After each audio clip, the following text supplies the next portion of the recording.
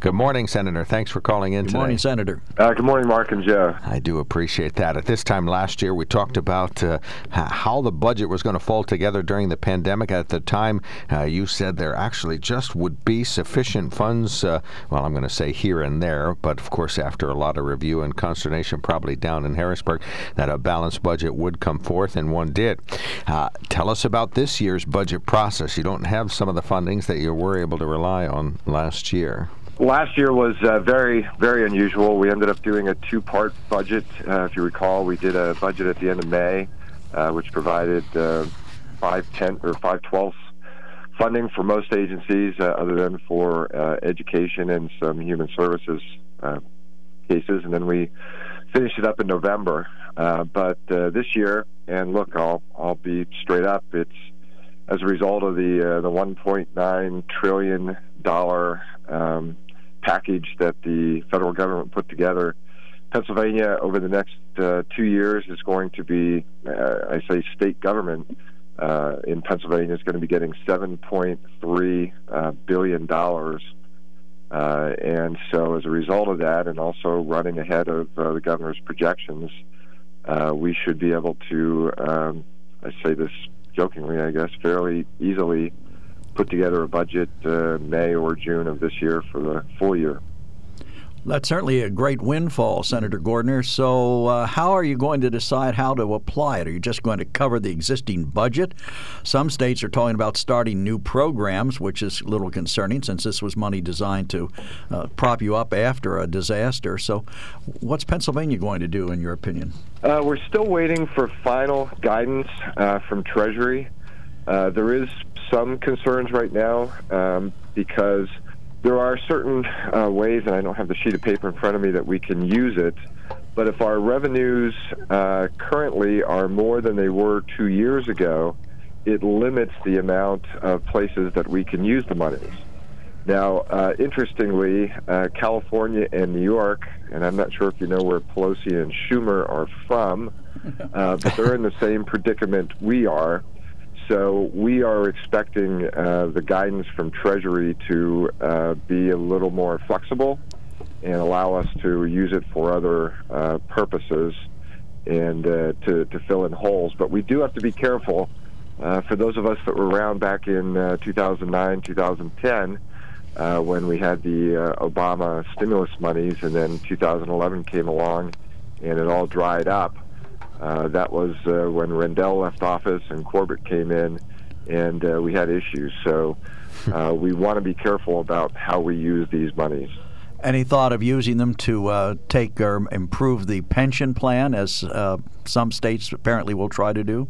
The guidance from actually in the legislation, it says that you cannot use it to prop up pension plans, and you also cannot use it for tax cut purposes. I don't know that the guidance from Treasury is going to change in regard to those two issues. Well, you could do what ended up happening to Governor Corbett, where it appeared after that federal money ran out, it made it look like he had misspent all the money, and that probably contributed to the end of his term. Perhaps the same thing, the net effect could be with the Governor Wolf, so you get a change in leadership there if the expiration of federal dollars appears to be on his footsteps. So just a passing thought there. Let's talk about nursing homes and investigations and the pandemic. There's really a lot happening there. So give us an overview of how the state legislature is looking into what happened at nursing homes. Yeah, I think much like New York, it really was a colossal mistake by the Wolf administration early on, probably one of the biggest mistakes that they made in sending COVID positive people back into the nursing home setting, which they did for quite a long time. They did it immediately back in March and April, and then did it for months after that. And again, going back to how, if you remember how this sort of all started in the United States, out in Washington State, they had a nursing home facility out there where like everybody got infected. So that was the first example of what not to do. And if you remember, there for a while. We had the New York governor, the New Jersey governor, and Tom Wolf that were all collaborating and working together and doing things similarly, and they all did the same thing as it related to nursing homes and sending COVID positive people back into nursing home settings and infecting a lot of people, and that's why we had so many deaths there. From your view in the Senate, Senator, how would you rate Pennsylvania's effort with respect to the virus and getting shots in people's arms right now? If you're asking me right now, this Thursday, 25th or whatever it is, much better. And I'm going to give a whole lot of credit to the task force on vaccines that the governor appointed. It's the sort of stuff that we had been asking the governor to do for the last 12 months, is to put people of different backgrounds and different opinions into the room to discuss how to do things. And he finally did that with this vaccine task force. Ryan Ament from Lancaster County is our person on there. And I think things have gotten a lot better just recently in regard to hearing the concerns, because as you probably well know, we were at the bottom of the country in regard to percentages of getting people vaccinated. But that's made a big turn, really even just in the last couple of weeks. You think we'll be able to make the president's May 1st deadline for making the shots available to everybody over the age of 16? I think we're well on our way. Now, I just saw, matter of fact, last night around 8 or 9 o'clock, we get emails, which is good, from the various departments, and the one shot, which we were supposed to get a lot more supply next week, we're not getting. We've heard from the Biden administration, so that's disappointing. That was a shot that the first couple of doses went to the schools and folks working in school communities, so that's disappointing. I'm just going to mention my father. My 89-year-old father, as of yesterday, still was not vaccinated. In January, he went for a VA appointment, and they set him up for March 30th. And I had tried just through normal means, not trying to use any senatorial privilege type of thing, but just normal means, and was unsuccessful. And then lo and behold, it seems as things were getting more available. I called the Geisinger hotline number that was in our press enterprise. I called Susquehanna Valley Medicine, and my dad called me, and he ended up with an appointment today, Saturday, and the VA next week. So he actually is going today to get his first vaccine, and again, he's 89. So I think it shows that the supply is opening up for that 1A group, and I think it's going to get better. Let's go back to nursing homes real quick. Is the state Senate involved in investigating the governor's care of nursing homes? Yes. So Judy Ward is the chair of the Aging and Youth Committee. She has had hearings, and just, I think Monday or so, her and Senator John Udicek had a joint press conference on talking about some of the things that they're doing. This ended up being a busy week, and I got not knee deep, but elbow deep in the statute of limitations issues, so I wasn't able to read what all they did at the press conference. But yes, we are paying attention. We're having hearings, and I think maybe Monday was the two of them unveiling some solutions as to what they think we ought to do going forward. To this day, the Department of Health says that they know of no cases where someone was reinfected at a nursing home, or was infected in a nursing home because someone who was readmitted. Does that seem consistent? We have lay people who tell us that's not true. No. Let's move on to the statute of limitations, which you mentioned. What's going to eventually happen there? The governor and his administration messed it up by not putting that ad in the media to let people know that it was going to be on the ballot. So what is going to happen there, in your opinion? Colossal failure by the Department of State and Attorney General Josh Shapiro, from my perspective. When the legislature passes a constitutional amendment, the Department of State knows that they've got to do two things. They've got to draft the language for it, and they also know that they have to publish it. The Attorney General's office knows that when the Department of State prepares the language, that it's got to be submitted to the Attorney General's office and reviewed, and then returned back in time for them to publish it. So there's two entities, the Department of State and Josh Shapiro, who know that they've got responsibilities in it, and there should be multiple people that track it. In my 28 years, and I don't know, we've looked back 50 years, this has never happened. And here's just the mind-boggling thing, is there were other constitutional amendments that needed to go through that whole process at the same time. I don't know how you do one and not do the other. So the Wolf administration has been very quiet. Josh Shapiro has been very quiet. There's right-to-know requests in. They say it's a clerical issue, but it's got to be a systematic issue.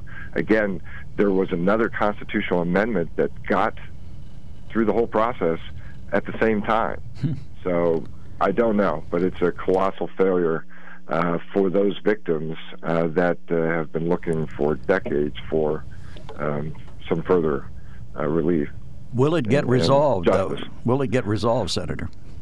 Yeah, so, well, what we just did this week, we did it on Tuesday, the House did it yesterday, we started the whole process over again. There was a push to do an emergency amendment. I wasn't even aware that there was provisions in Article 11 of the Constitution dealing with emergency amendments. We did research, and since the 1968 Convention and Constitution, it's only been used like 2 times, and it was both after Hurricane Agnes, because it says in order to use an emergency process, there has to be an emergency or a pending emergency, and you have to meet all criteria. It has to directly affect the health and welfare of the citizens of the Commonwealth. And the only time that that's been used, because it shortens the period from 2 sessions to just maybe months, is what was after Agnes in 72. So we ended up just going through the regular process again, and we did adopt it, but it means that it's going to be 2 more years now till we're able to get it before the voters. Which amendment did pass, the one limiting the governor's powers? That is on the ballot in May. That one made it. And that's the one, yeah. So the one, that's the other one that we did at the same time, and the governor hates that one, and you can tell by the way they misworded the question. It's horrendous. I've never seen one so biased. Williamsport newspaper did an incredible editorial. They said, and they said, we're not lawyers, but here's how we would word it, and it was perfect. But yeah, that question limiting the governor's emergency powers to 21 days, and then from there on, making sure that the legislature is involved in the process, will be on the ballot in May, and I would urge everyone to vote yes. Why can't you reword that? I mean, you passed the measures that are putting it there. I guess that's... In the future we may, and actually there's a logical suggestion.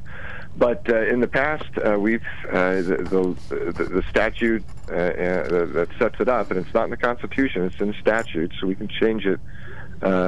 Has the Department of State writing the wording? It goes to the Attorney General to review, and then the Department of State publishes it. But again, in my 28 years, I've never seen such a slanted question as with this one. But what's been suggested is to have the Nonpartisan Legislative Reference Bureau, and that's the entity that drafts bills for Democrats, Republicans, House, Senate, but is to have them draft the language, because they truly are a nonpartisan entity, and that may be the way to go in the future. The governor has said after the horrendous shootings that have occurred over the past week that in Pennsylvania we will not tolerate hate, we will not tolerate discrimination, and we will not tolerate gun violence. So what legislatively is he proposing to do about stopping those 3 things, and do they have any chance of passing? You're going to have to ask him. I've not seen him put forth anything different in the last couple of days. We need to stop hate, and I think we all can agree on that, I hope. And the gun violence in Philadelphia, for instance, is horrible. It is up dramatically over the last couple of years. And, those of us from my side, point to the district attorney that was elected down there, the district attorney who was funded by the very wealthy Democratic billionaire whose name is escaping me at the moment. Yeah, us too. We're looking at each other. Anyway, okay, so that's the factor there. Wait, who is it? We couldn't think of it. We're blanking. All we come up with is George Soros. Yeah, I'm blanking as well. But he got involved in a whole lot of district attorney races around the country based on quote unquote criminal justice. And they've done a lot of things there since he got elected. They've eliminated no cash bail. They're not incarcerating people for a number of different offenses. They're releasing people early. And the gun violence down there has exploded. Matter of fact, I think this past weekend was just, a dozen or more instances, and the mayor and council said, we all need to do something to stop this horrendous violence. But in Philly, you can date it back to when this DA started taking office and stopped prosecuting criminals and stopped putting them away in jail and releasing them. New gun laws in Pennsylvania, part of the solution or part of the problem?